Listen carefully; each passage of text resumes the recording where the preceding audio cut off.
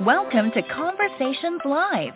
For more than a decade, we've brought you the best in books, entertainment, celebrity interviews, and current events. When the movers and shakers of the world have something to say to you, they say it to us first. Here's your host, Cyrus Webb. Welcome back, everyone, to Conversations Live. I'm your host, Cyrus Webb. Glad you all could join us once again. But for our radio audience tuning in here in Mississippi at WYAD 94.1 FM, WYADonline.com, we're glad that you all can be with us. Also tuning in to our online affiliates around the world, those who are enjoying the podcast, we appreciate you all being with us as well. You all know we're all about creativity and dreams around here, but sometimes, especially when it comes to kids, maybe we may see them headed in a direction that we may not have expected, and we wonder what we can do to help, if anything. Our next guest is definitely someone who knows about this topic. We're excited to welcome Dr. Braaten to our program today. Dr. Braaten's new book is a really fascinating read. It's called Bright Kids Who Couldn't Care Less, How to Rekindle Your Child's Motivation. What I love about this book by Dr. Braaten is it not only lets us be able to really think about the kids in our lives, but also what their goals are, how they may match with ours or not, and also what we can do to be able to be a guiding force for them and motivation for them as well. If you guys are just now finding out about the book, we'll remind you you can get your own copy of it. Dr. Braaten, really appreciate the time. Thank you again for stopping by. Oh, thank you so much for having me. This is an important topic, and Dr. Braaten, I should say to you, my radio audience here in Mississippi knows I don't have children of my own, but I do work a lot with our school system here throughout the state. And I love this book because I think, well, there's two words that really stood out to me as I was reading it. One, of course, is mindset, and we'll get into that. But also, I think goals, and I think and that has to be split between what the child's goals are and what parents and guardians' goals may be as well, and kind of finding how and if they align. What has this conversation been like for you, Dr. Braaten, in your work to talk about how it's not that the kids are not bright, but also what may be leading them in the direction that they want to go in? Right. I think one of the things that we've gotten away from is that growth mindset that you talked about. We've gotten away from thinking about what is it that makes kids themselves motivated, and we've gotten away from the sort of like child-driven sorts of activities. So we filled kids' lives with lots of activities, and that actually has, I think, decrease kids' motivation in a lot of ways. When we don't have time to figure out what is it that we desire and what is it that we love doing, and we don't have the space to do that because it takes time to figure that out, we find that kids are overstressed, overworked, and not happy with what they're doing. And the way kids show that is by looking very unmotivated. Yeah, and I love that you address this, especially in the chapter, Pleasure, What Does Your Child Enjoy? It's such a great point you bring up because I think a lot of times, and it's interesting, my best friend, Dr. Braaten, who does have two daughters, and he tells me sometimes about the things that they're doing, and I think, my goodness, it's like they have a job because they're going from this practice to this, and I'm like, wow, that is a lot. Do you think that's one of the things that parents and guardians don't always consider, how much their child is trying to pack in their day outside of their schooling and everything else? Oh, absolutely. We don't think about that at all. Our kids are busier than we are in many ways, and we just put more pressure on them. And yes, I definitely think that's an issue. And when we're busy, oftentimes we're busy with things. You brought up the concept of pleasure. And when we're busy, it usually isn't doing things that give us pleasure. And so I do think this is a big aspect of our lives. The busier we are, the less we find we're doing things that are just, those things that are giving us pleasure. And I even find that parents are uncomfortable having that conversation with their children. I've asked parents before who are, have kids that are very unmotivated, and one of the things I'll say is, well, have you talked to them about what brings them pleasure, or what would they do if they could do whatever they wanted to do? And parents have said to me, oh, I'm worried about what he would say. And so that I think in our culture, pleasure is sort of a dirty word in a way. Busyness is good, but enjoyment is a little bit hard for some of us who are upwardly mobile or want our kids to do better than we did. It's tough for us. And Dr. Braaten, that brings up another point that you bring up in the book, that I think if parents are honest with themselves, they would start kind of putting the dots together. And that's why I think this book is so interesting, the title being Bright Kids Who Couldn't Care Less. And I think kind of turning the mirror on us and saying, okay, but what are we doing to contribute to it, or are we helping to it or making it worse? Because you mentioned, of course, the increase in depression and anxiety for children, which is something that you would not want for yourself, definitely not for your children. What has that connection been like for you to kind of discuss with parents in particular, Dr. Braaten, about how, if we're not careful, how we can be making things a lot worse for them ourselves, and that's what contributing to what seems like then them not caring about other things? Yeah, rates of anxiety and depression are growing. And I do think that one of the ways kids show that they're on that path towards a more significant mental health challenge is by looking like they couldn't care less. And so if you're a parent of a child who seems to be lacking motivation, it's a big red flag that things might not be heading in the right direction.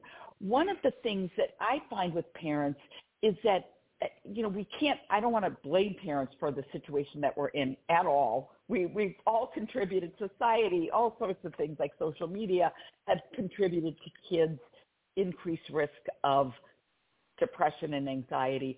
But also we are putting a lot more pressure on them. And we're also living in a world where there's a lot of extrinsic rewards given. You get a lot of things, rewards outside of yourself that tell you whether or not you're doing a good job. And by rewards, I don't just mean the award at the end of the school year, but also the likes on your Instagram feed, those sorts of things too. It's all extrinsic. And a lot of what we're missing is that intrinsic kind of motivation. I'm doing something because I'm doing something that makes me happy, or also doing something that makes somebody else happy, that is bringing joy to someone else. We've kind of lost that a bit. And I think that's in part the cause of some of what we're seeing in terms of kids feeling like they lack a purpose, or they're anxious about the world that they're living in, or they're feeling increased symptoms of depression. Yeah. Dr. Braaten, I think there's another thing that you mentioned in the book, and I alluded to it earlier, and that is when it comes to exactly what the expectation is. You have this chapter, your expectations can get in the way, and I thought about that with the title, that Bright Kids Who Couldn't Care Less, and the question becoming, could it be that they don't care less about the things that you think are important rather than what may be important to them? I want to talk about expectation, because this is always a balancing act, I feel like, for all of us, is that, especially as a young person, well, actually, I was simple, Dr. Braaten. I wanted to be a writer and an author. I got to be those things as an adult. For those kids who want to be Superman and a police officer, it may not always work out for them to do that. Yeah, but talk to us about that, the being realistic when it comes to knowing what our child's goals are and what they want based on what we can actually help them with and what we want for them. So you bring up an extraordinarily important point. I think this is a big issue with unmotivated kids. Either parents have too high expectations, or after the child is shown like they're having difficulties, or they're depressed and anxiety, parents' expectations are too low. And what you want to do is you want to love the child you have in front of you, not the child you wish you had. So those expectations are extremely important. And we realize as parents, and I put this in the book, that when I was pregnant with my daughter, my first child, I just thought she could do anything. There was nothing she could do that wouldn't disappoint me. And then you realize as you have a child that, oh my gosh, there are so many ways they can disappoint you. And you have to be aware of that as a parent, that they might say, well, I don't want to be the artist. I don't want to be the doctor. I want to do this. And, in your family, it sounds fantastic that, I'm assuming, but maybe I'm wrong, that your family was supportive of your desire to be a writer. But in lots of families, that's not something that's desired.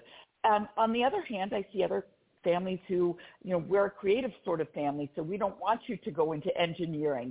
It's really interesting how our desires merge with our kids, and that's not a good thing. We have to sort of think like, what kind of expectations do I have for my child? What were they like when he was born? What kind of expectations do I have? And I find that it's really important for parents to have those sorts of discussions with themselves and also with their kids. And it's okay to say to your child, I always dreamed of you going to medical school. But that's my dream. That wasn't your dream. And I don't want you to feel like I'm putting that pressure on you. It can be a real game changer for a child who feels that internal pressure to please a parent. And sometimes it's a real pressure, and sometimes it's just, one that when a parent explores it isn't as important as they thought it was. Yeah. Are you finding that people are getting, well, let me not be presumptuous here. Again, with my reading the book, again, keeping in mind I don't have children of my own, but being around children, I thought to myself that this book really is, as I mentioned earlier, even though we see a child on the cover, it really is about us. It really is about what our expectations are, how we are perceiving what the child is doing, and maybe writing a story, Dr. Braaten, that is not true based on their actions, instead of actually having the conversation. Is that kind of what you hope happens, that we actually stop just trying to assume and really having those conversations like you're talking about? Absolutely. And in the book, at the end of every chapter, to get at exactly what you're talking about, is I put at the end of the chapter what to think about, what to talk about, and what to do. And the part that's what to think about is really what the parent should think about. So when we're talking about those expectations, it's all about what were your expectations as a parent for your child. When we're talking in the chapter that you mentioned about pleasure, the questions about what to think about are directed to the parent. What kind of things do you like to do? How much pleasure is in your life? What kinds of roadmap are you giving to your child in terms of these sorts of concepts? And even reflecting on their own life, what sort of messages were you given as a child that you are not now passing along to your child? So I think it's definitely, we've got to reflect a lot, because we're in this situation not just because of parents, but because we live in a world that's changed a lot and that has a lot of problems too. And kids are stressed out about big problems in this world too. And so we've got to find ways of helping them manage that, but also taking some responsibility for some of these big topics as well. Yeah. I want to talk about Teddy for a moment, if you don't mention. And for our audience, we meet Teddy in the book, especially we get to know his story in the chapter Dr. Braaten set goals. And I love this one powerful thing that really stood out to me, and it really shows, I think, why you have been able to achieve what you've been able to do, and being able to connect not only with children but also with adults too. And you talk about asking Teddy, what is it that he wants? If you had the power to have one wish, what would you want? And he said, I just want to feel better. And there you were, just really kind of connecting with him, trying to get him to be open. And even the parents were surprised that you talk about. Talk to us about that. What has that personal satisfaction been like for you to know that you're opening up that door for not only the child to feel heard and seen, but also for parents to see the importance of that? Oh, it's such a wonderful feeling when this happens. And I think it is just that simple of opening a door with asking the question of, if I had the power to give, as I think I said to Teddy, if I had the power to give you one wish, what would you wish for right now? And I just want to feel better. Well, that's a great start. And parents sometimes can hear that and say, well, of course you do. But, you still didn't get your homework done. Well, that's not the way to use that information. And I think that's one way to sort of, like, when a child says something like that, it's an opening that can lead to a lot of things. And then it's my job as a psychologist, or those of us who work with kids, to then say, well, what does it mean when you say you want to feel better? Well, I'm anxious. I'm depressed. And then, all right, well, where's the anxiety coming from? Where's the depression coming from? Well, I'm never going to get caught up with all my homework this semester. Or, it could be many different things, but you just keep whittling that down to where is that coming from and where can we intervene? And, the problem with low self-esteem is feeling like you can't change anything. And depression is also about hopelessness, which means that I can't see a way out. So if we could help kids figure that out, okay, what's the feeling that's underlying it, and what are the little parts of this that we can change, that makes big changes in their motivation and also in their symptoms of feeling helpless, hopeless, and perhaps even depressed. Yeah, such a great thing and such a great conversation, Dr. Braaten. So glad to have you on. Again, everyone, Dr. Ellen Braaten has been our guest. The new book is called Bright Kids Who Couldn't Care Less, How to Rekindle Your Child's Motivation. Definitely a book of action, but also actionable steps and tips that can be able to help for those children and guardians out there, as well as, of course, parents too, and for all to better understand children that we may come in contact with ourselves. I feel like you don't have to be a parent to really be able to read a book like this and see ways that you can be able to help. Dr. Braaten, for yourself, how can our audience stay connected with you? Well, my website is ellenbraatenphd.com. We have more information on our website, and the book is available at your local bookstore, or you can order it from your local bookstore or through any of the Amazon, Barnes & Noble kinds of websites. Right. Well, Dr. Braaten, really appreciate this time with you today. Thank you so much for coming by, and I hope you'll come by again. We'd love to speak with you again. Oh, I would love that. Thank you so much. Hey, more than welcome. And we thank your audience for tuning in to another great segment of Conversations Live. Until next time, I'm your host, Cyrus Webb. As always, enjoy your day, enjoy your life, enjoy your world. Thank you all for choosing Conversations Live. Let's go make today amazing. Take care.